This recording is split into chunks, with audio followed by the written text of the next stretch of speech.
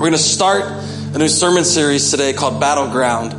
I realized we had talked about assessment season 5 or 6 weeks, and we're comparing our lives to the acts of the flesh and the fruits of the Spirit.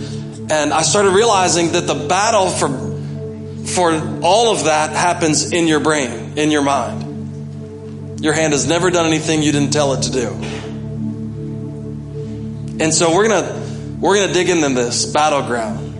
And I want you to lean in with me. And I'll be honest with you, I don't know what the end date on this is going to be. We could talk about this till Jesus comes back. But I want us to have a sound mind, Paul tells Timothy. That you weren't given a spirit of fear, but a power, love, and a sound mind. And so I want us to work on that together as a church. And it's the battleground that we have to win. Amen? We have to win. So we're going to dig into that. Hey, I also want to let you know something. I found out this morning that there's a new Bible app. Did anybody follow the Bible app on Twitter or anything like that? There's a new Bible app called the Bible Lens.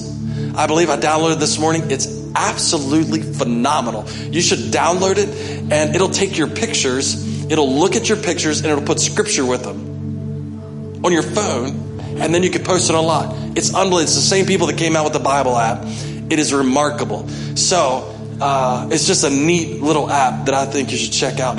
By the way, the Bible app I just checked, 330 million downloads of the Bible app on people's phones for absolutely free. Isn't that beautiful? So I'm excited about it going forward. So anyway, why don't you stand to your feet? We're going to read this scripture together.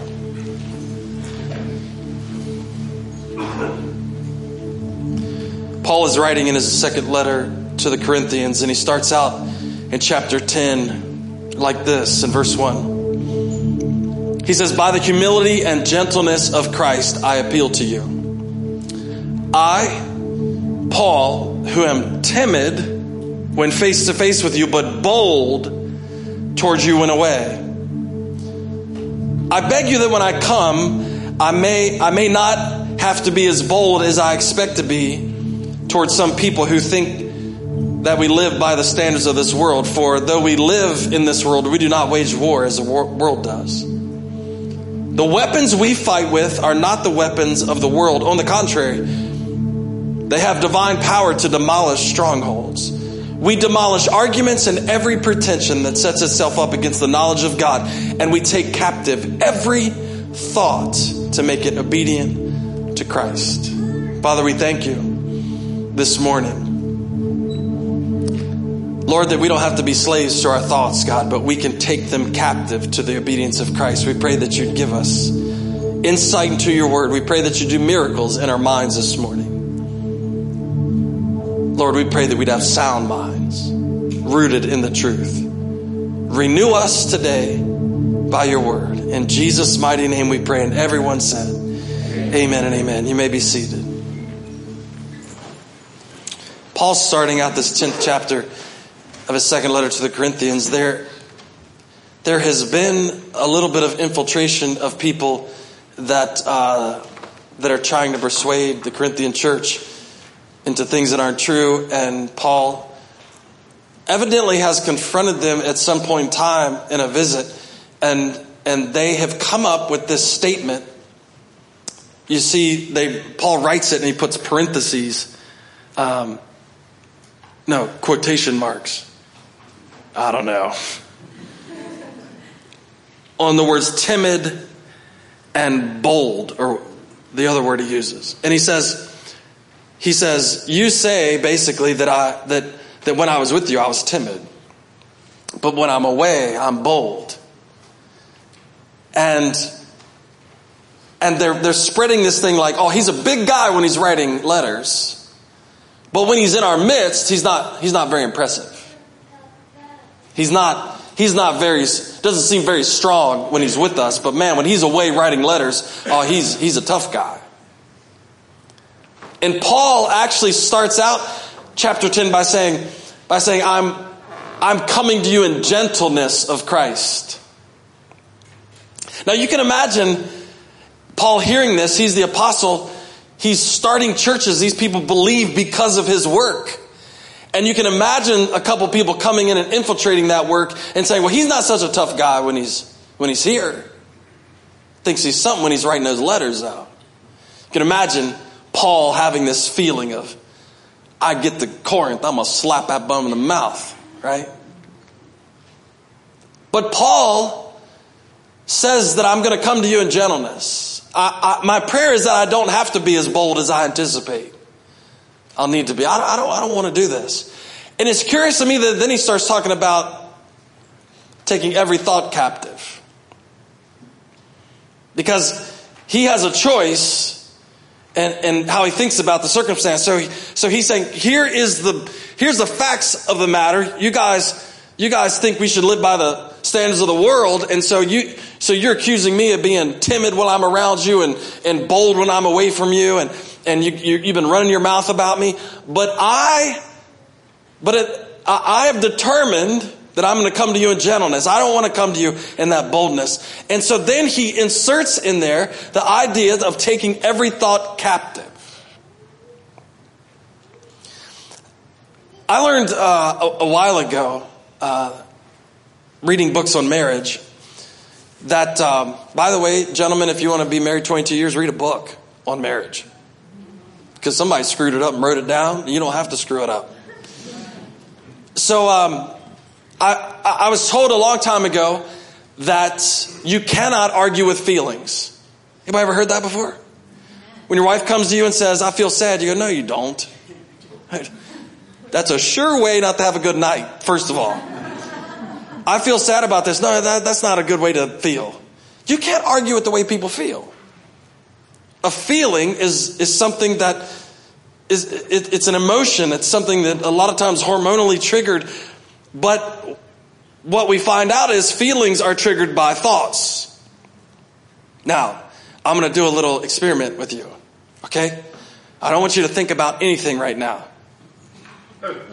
And just me saying that made you think about not thinking about anything, so that it's basically a useless exercise. But okay, don't think about anything, but I want you to feel angry. Don't think about anybody that would make you. I don't want you to think about anything that would make you angry, but I want you to be angry.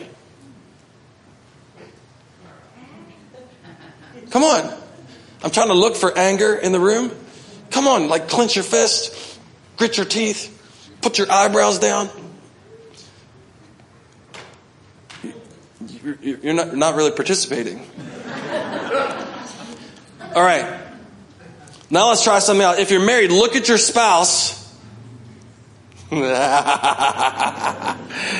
no, don't be angry. Don't do that. What you find out is, if I don't think about something that makes me angry, it's difficult to reproduce the feeling. I can reproduce what anger looks like.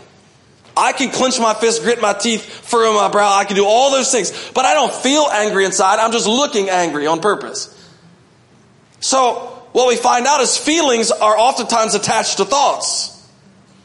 And so I'm thinking something and then it triggers a feeling in me.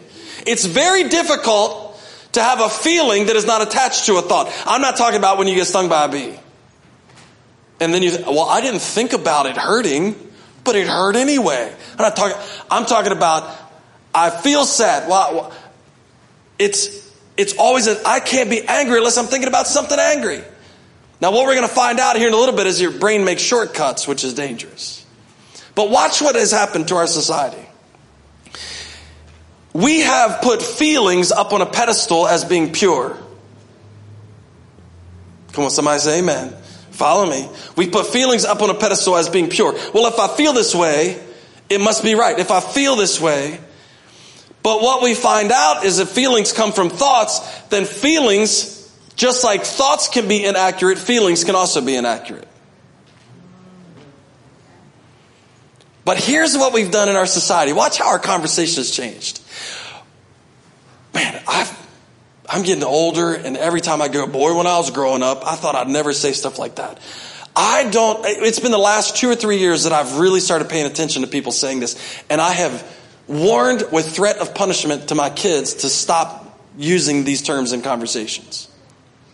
Every time I hear it, I go, no, that's not true. That's a thought, not a feeling. We now, in our conversations, in our culture, start everything with a feeling. Watch this. We used to say, I think this is the case. Now we say, I feel this is the case.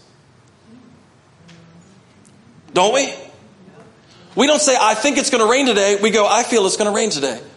What? Do you got some spidey sense or something? Like, you're like, man, I got a bum knee. Every time that thing hurts, I feel the rain. That's not what we're talking about. Well, I feel like they like me. I feel like, so what we do, we've insulated ourselves from criticism about what we're saying. Because remember, you can't argue with a feeling. So in our conversations, we've insulated, I feel like the boss doesn't like me. Well, well, I can't argue with that because you feel like, no, we used to say, I think the boss doesn't like me. And then somebody could say, well, that's the wrong way to think. But now we say, I feel the boss doesn't like, oh, you feel the boss doesn't like you. Oh, let's hug. I don't know what to do with that. And so you see what happens is we've set it up to where there can't be a debate about the truth because you can't argue with a feeling. Amen. But as the wonderful band Journey told us years ago, it is more than a feeling. Huh? Boston. Journey had a feeling song too, didn't they? Oh, man. It's more than a feeling. So, if feelings come from thoughts and thoughts can be inaccurate, then my feelings could be an inaccurate representation of my thoughts. So we have taught a generation. I'm telling you, my wife will tell you, every time my kids start a conversation like that, I go, no. That's incorrect. Do not start with, I feel anything.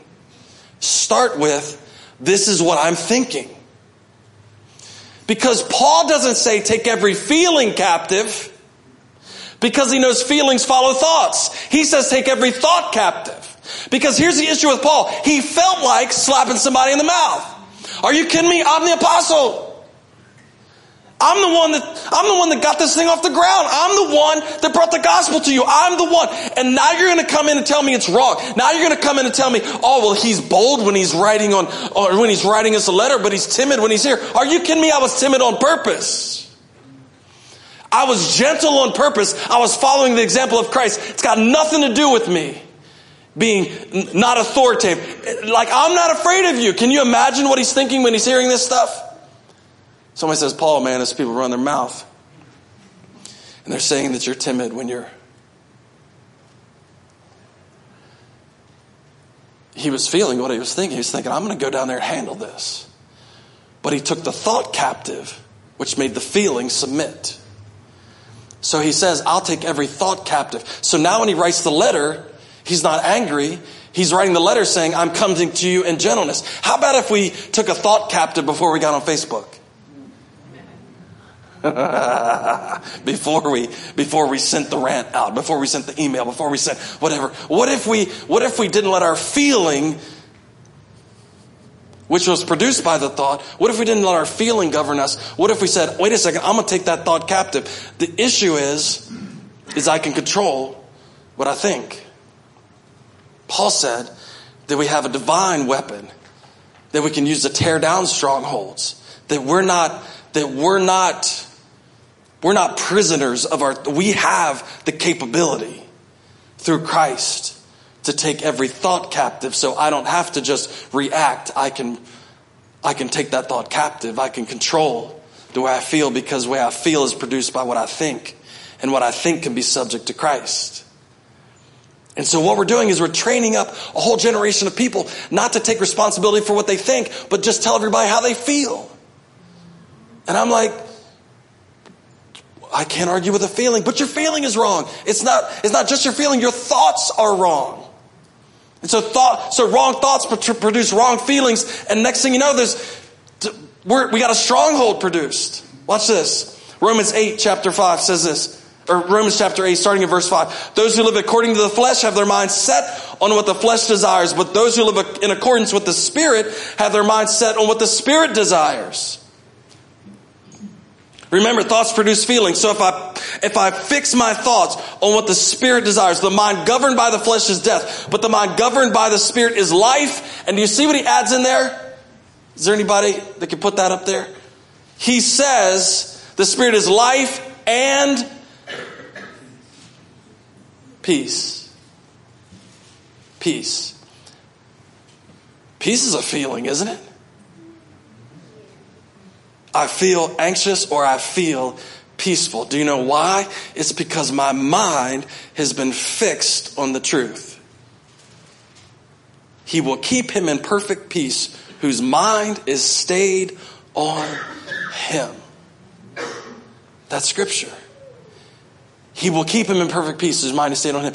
Why am I anxious? Because I'm thinking wrong things. We do this all the time. So Paul says, before I come to you, I checked what I was thinking. I'm writing, before I even wrote to you, I checked what I was thinking. Because thoughts produce feelings, and feelings left unchecked produce strongholds. Our brains are constantly making shortcuts. Shortcuts to things that are not necessarily true. Now, I'm going to blow your minds here right now. I did a little bit of research on the internet. But I can send you links to actually the real research. So if there's anything you want to talk about later, I don't want to talk to you. I just email me and I'll send you the link. Real published studies. How many of you think Napoleon was short? Now you're like, oh, I'm not going to raise my hand because it's not true. I know what he's going to do. So everybody thinks Napoleon's short because that's what we've been told our lives. And we even have a thing called the Napoleon syndrome, don't we? We've diagnosed short people and we've said they've all got problems because they're short. And come to find out, Napoleon wasn't any shorter than any other Frenchman. They say he might have been a little bit taller than the average Frenchman. You know why we believe it? Because it was repeated. Now watch this. I'm not done. Watch this. You need to drink 8 glasses of water a day or you will be dehydrated. Raise your hand if you believe that. If you've heard that, you believe like, oh man, that's the gospel. That's true. 8 glasses of water a day, you'll be dehydrated. Guess what? Everybody in this room is dehydrated. No, none of you drink 8 glasses of water a day. Here's what I tell everybody. The number one ingredient in Pepsi is water.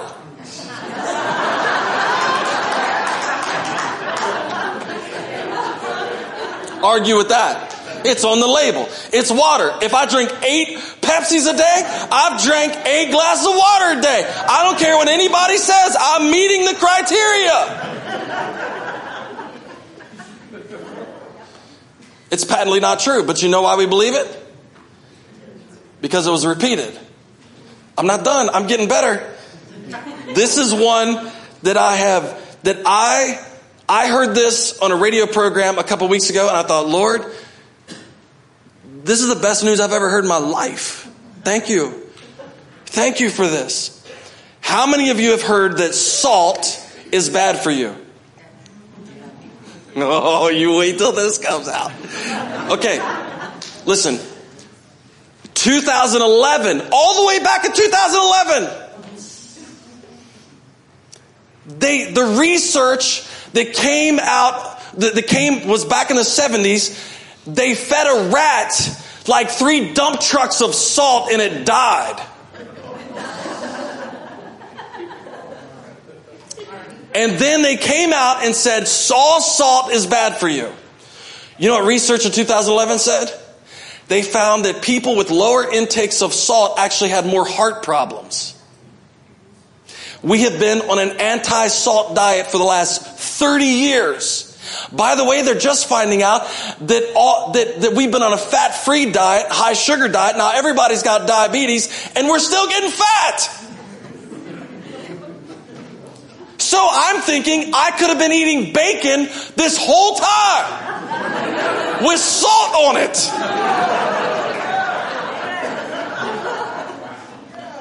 Do you know why we believe it? Because it was repeated. Now watch this. We don't believe it because we did the research. We believe it because it was repeated.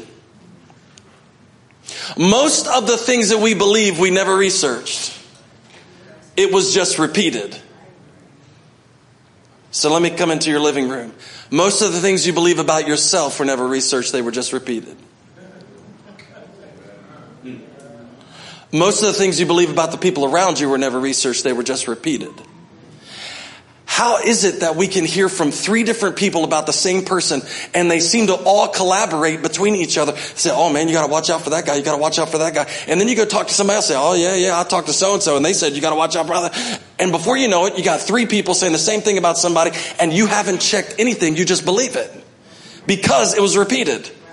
And so now when that person comes in the room, you're already mad. And they're like, I don't even know you. Yeah, but I mean, you're not good. Well, how did you know that? Because Billy and Susie and Jimmy told me you weren't good. Now, we don't say that because we want to protect Billy, Susie, and Jimmy. Wasn't investigated. It was just repeated. What about your beliefs about God? Our beliefs about, our thoughts about God conjure up emotions about him, whether we should fear him or he's trying to just this cosmic being that's just trying to punish everybody. Why do we believe stuff like that? Not because we researched it, not because we investigated, because it was repeated. Why do we believe things like, I'll never really be able to love anybody? Why do we believe things like, I'll never be anything? Why do we believe things like, everybody's out to get me? Not because it's true, but because it was repeated. And so Paul is saying this. Do the investigation. Wait a second.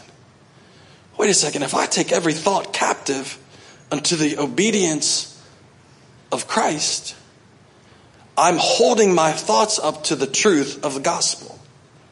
I'm saying, whoa, I'm thinking this, but just because I think it doesn't make it true. I'm thinking this. Now, is what I'm thinking aligning up with what God has for me? Is what I'm thinking aligning up with what the Bible says? But the problem is we don't do the investigation. We just hear people say it.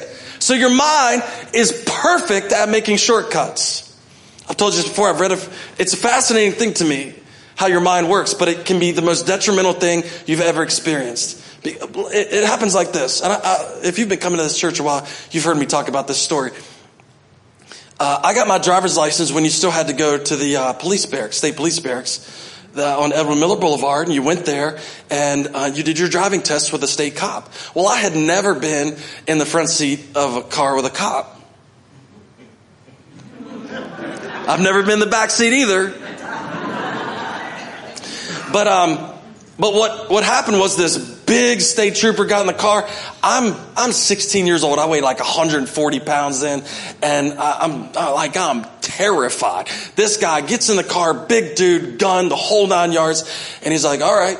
And I'm driving my dad's vehicle. It's a stick shift. I'm trying to prove myself as a man. I'm going all the way with the stick shift. So we pull out of the police barracks. We turn right on Edwin Miller Boulevard and we do this circle. And we come down by the Berkeley Plaza and we come down Warm Springs Avenue, and Warm Springs Avenue dumps us out right back there at Edwin Miller Boulevard. And he looks at me and he says, turn left here, or he said, take a left here and go back to the barracks. I turn my right turn signal on and I turn right. Now, if you're familiar with where that is, I drive out over the interstate. He looks at me, he says, did that look like a left to you, son? I said, no, sir. We got to go down to the stoplight, turn around, come back to the barracks. And when he gets out of the car, he looks at my dad. He said, well, he did all right, but he doesn't know how to follow directions. Now, that was my first time as getting my driver's license. Within 2 years of getting that driver's license, 17 years old, I could drive late for work, speeding, eating a sandwich, and changing my clothes. Like you never done it. Why is that? My brain made a shortcut. I never think about driving anymore. I could do that with a foot. Just put a foot up on the steering wheel.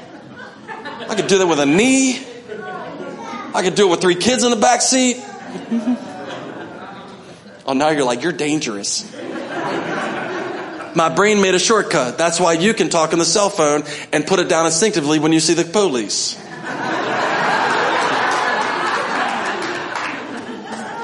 You're like, oh, yeah. What happened? Well, I could sense they were there. Like, I know how it works. Your brain makes a shortcut to things, but what you have to be careful about is your brain makes a shortcut to inaccuracies and falsehoods as well as it does the truth. So whatever you keep telling yourself, whatever people keep telling you that you believe, your brain will shortcut to that in an instant. And it will shortcut to anger. It will shortcut to fear. It will shortcut to sadness. It will shortcut there. And that's why I've told you over and over again that somebody you haven't seen for 5 years can walk in the room and you're mad in an instant. Why? Because your brain made a shortcut to there, and that's just what you're living on. Paul says, you want to cause a ruckus in Corinth? You will not cause me to make a shortcut to be angry with you. It's not going to happen. He starts out by saying, I'm coming to you nice. Take every thought captive. I'm not going to make a shortcut to it. I'm not going to believe it just because it's being said. I'm going to investigate. How does this hold up with Scripture? Thoughts become feelings, and feelings coupled with reoccurring thoughts produce strongholds. You keep thinking the same thing, thinking the same thing. And the next thing you know, it's a big barrier that we can't get through. But thanks be to God, he says we have a weapon that is divine for the tearing down of strongholds. Amen? We have the power to demolish strongholds. The weapons we use are not the weapons of this world. You got to get the right weapon. You got to get the right weapon. You got to ask yourself, is what I'm doing right now working? Because it's the very definition of insanity. It's like disciplining a kid. How many of you remember, or you have little kids right now? Anybody have little kids right now? Like 2, 3, 4 years old? Yeah. And some of you remember having kids that age? You're like, I don't know what to do. I begged that kid before in the grocery store, please, if there's a God in heaven, you don't scream. Don't act up. Don't scream, please. I don't think I can take it anymore. You just got to shut up, please. For the last time, don't do this to me. Put him in the cart, walk in the door in Walmart, they're like, blah! And then you're, shut up! And everybody's looking at you, you're like, I'm not that person, I don't know what happened. I can remember I was probably 6, my brother maybe 4. Anybody remember Encyclopedia Britannicas? A whole set of them in a bookcase. My dad had a foot surgery, laid up in the bed, or laid up in the chair, and my mom was gone. My brother was a little bit more strong-willed than me. And so he walked over to the bookcase with Encyclopedia Britannicas and just looked at my dad, smiled, and just started flipping them off one by one. Like, dunk, dunk, dunk. And my dad was old school. He was like, you better stop that. I'm going to get up. I'm going to beat your butt. And my brother was like, ha ha, bonk, bonk. So my dad gets up on crutches and spanks his butt. And I'm like, dude, you got to get this straight in your head. Don't do it again. And as soon as my dad sits down, my brother walks back over to the bookshelf and goes, bonk, bonk. And I'm thinking, Dad, the spankings don't work. But you know what my dad did? He went to get up again to give him a spank and fell over, hurt his foot again.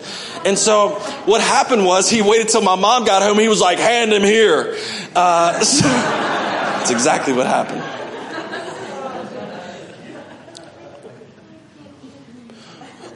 What we do is we try to win the battle using an ineffective tool.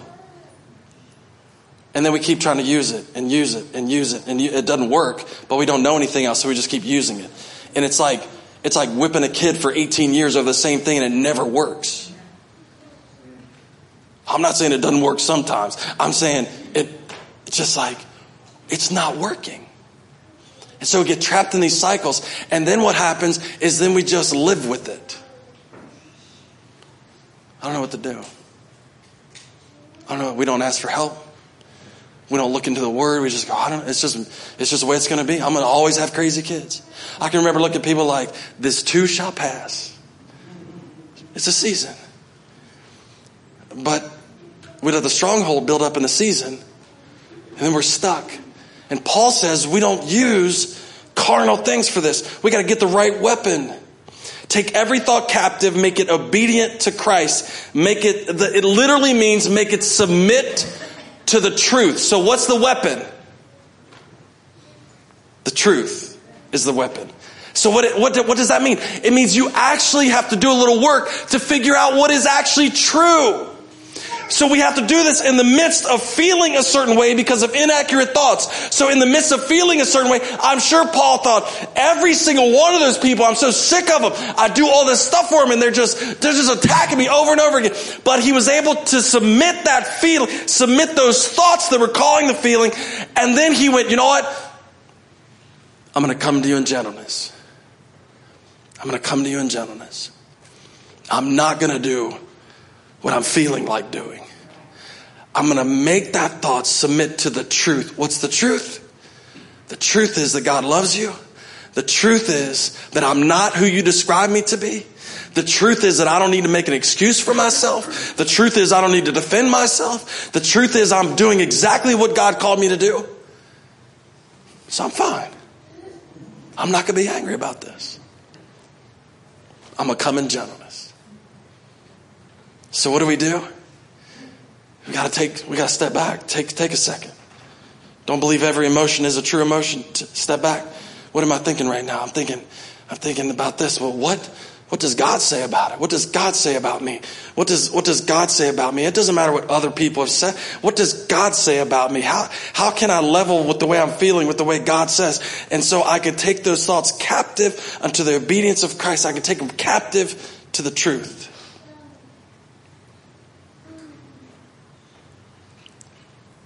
That means you got to know the truth. John's writing about something he said in John chapter 8, verse 31. It says, to the Jews who had believed him, Jesus said, if you hold to my teaching, you are really my disciples. You know what he's saying? If you're following me, you'll know the truth. If you hold to my teachings, it proves that you're my disciples. Then he makes this famous comment. Then you will know the truth, and the truth will set you free. You will know the truth, and the truth will set you free. You will know the truth, and the truth will break down the strongholds in your life.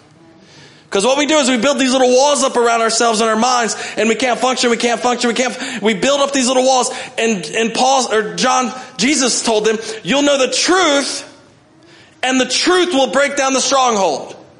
What is it? Nobody ever loves me. He loves you with an everlasting love. Then nothing can separate you from the love of God. I'll never amount to nothing. You can do all things through Christ who strengthens you. You have to get into the truth. You have to compare your current thought to what God says, and then don't relinquish that ground. Don't relinquish it. Don't go back to believing a lie after you found out the truth. Well, this is who God says I am. This is who God says I am. He knows me better than anybody else knows me. This is what he says I'm capable of. He knows me better than anybody else knows me. This is what he says I can accomplish in him. He knows me better than anybody else knows me. I can eat salt. Come on, if you came and just that revelation alone could transform your life. Green beans, man, with salt on them. Paul tells Timothy he didn't give him a spirit of fear.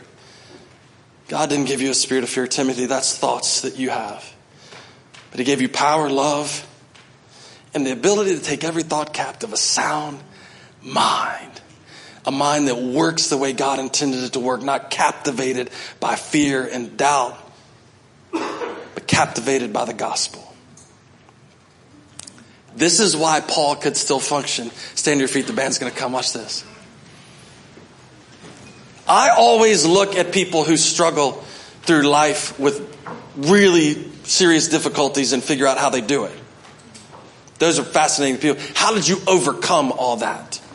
How did you not just crawl up into a ball and quit everything? How did you make it? And I love talking to people like that. How did you just keep pushing through it? And you know what I'm finding out? They were able to control this. They were able to control this. It wasn't some magic potion. They were able to believe what God said about them versus what was happening to them. So Paul's sick and he prays. Doesn't seem like God's answering. And he's sick and he prays. Doesn't seem like God. He says he prayed 3 times. Now this is a guy who had seen people healed miraculously everywhere he went. Yet he's praying for himself and nothing happens. So can you imagine how down you could get with that? God doesn't love me. God doesn't care about me. I can lay hands on somebody over here and see him healed, and I'm standing over here sick and can't get any help. I don't understand. And you can almost hear the thoughts. I don't understand. I do something wrong. Like, God, you're not paying attention. You're just not doing anything for me. I don't know what's happening. And the whole time, that would have been inaccurate. Because God is looking at Paul then and says, my grace is sufficient for you. Oh, that's the truth. So it has nothing to do with me and you loving me. It's got everything to do with me walking through this. You support. Oh, I see the truth now, so I can do things differently. And Paul, through this whole life, could reframe things, could take the thought he had and compare with the truth, and then accept the truth into his life. So even in chains, in a Roman prison, he can write to the Philippians and say, these chains are to advance the gospel. I won't let a falsehood of me being in prison for no reason be spread around. I'm going to submit that thought to the truth of the gospel, to the truth of Christ, and I'm going to take it captive. I'm going to break the pity stronghold down. I'm going to break the fear stronghold down. I'm going to let everybody know I'm here on purpose for the gospel. That can transform your life. You called me out into deep waters where feet may fail. I'm not going to let fear put up a stronghold in my life. God called me out to this place. The truth is that he promised to sustain me in everything that I would step in.